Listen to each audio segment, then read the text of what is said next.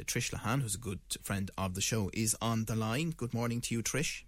Good morning, Joe. How are you? So you've obviously been trying to take it all in and listening to what people have had to say and seeing what people have been doing on social media. So what are your reflections on it? Well, I actually reached out to some of my friends at DCU yesterday and just said, what do you think? And the general consensus that came back from the women of that course was the behaviours that she has changed in women with regards to healthcare are the most powerful thing that she's done. Institutional change will happen, and it's slow and it takes time. But what she has done is she's managed to get into the mindset of every woman in this country to think and critically think, I don't feel well. What you're telling me isn't right. I need to find an answer. And she's allowed and she's empowered women to be able to ask the questions that they were never able to answer before. And that's something that is just an unbelievable legacy to leave behind. So as far as you and others that you've spoken to are concerned, the way that you interact with doctors, that has changed, and that's down to Vicky. Oh, absolutely. I can remember years ago going into doctors with my mother. Yes, doctor. Yes, doctor. And you came home feeling just as sick as you went in. She has allowed women to now go in and take an active role in their health, an active role in what they think, how they feel, what their choices are. She's now empowered women to be able to make those choices they never had before. And it will become the norm for the next generation. The next generation will say, that's the way my mother did it, so I'll do it that way now. It's an unbelievable legacy to leave behind. And Trish, do you think that people are still coming forward for screening? Well, I did. But I can guarantee you the questions I asked were very different. When the results came back, show me. I want to see them. Who tested them? Where were they tested?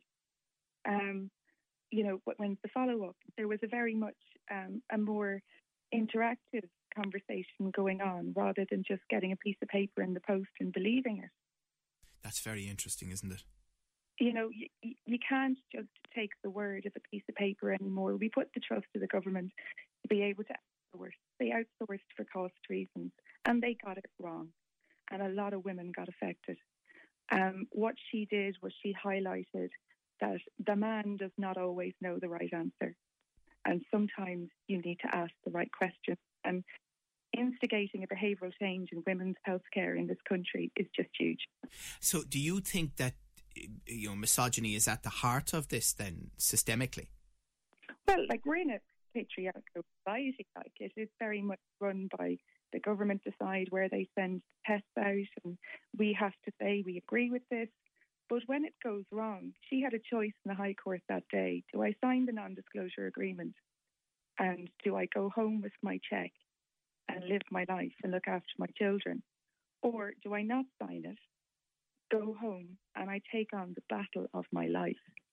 And she did something that is just, you just wonder, where did she get the energy to do this? To take on the system, to take on that illness, and still have the amount of kindness she showed through her interaction with people, the way she shared her story. She allowed people in. And because she made it personal, you thought about it more. It impacted you a little bit more. Yeah. And certainly from talking to people on the show over the years, who would have taken on battles like that, taken on a big system, it feels like unless you're in the middle of it, you can't truly grasp how tough it is. Oh, you've no idea. And I've done it. And it's impossible, and you're on your own. And it's not until what she did was she highlighted her story. And it's only when you put your hand up and say something's wrong, suddenly all these people come out and say, no, this happened to me, this happened to me. And suddenly there's a group. And even though she was the face of the group and she did a fabulous job in sharing her story, and you could see that she was extremely smart and extremely witty in the way that she came across. But because she empowered other women to come forward, suddenly it just wasn't one woman in Limerick. Suddenly it was 211 women. And that's very powerful. Yeah.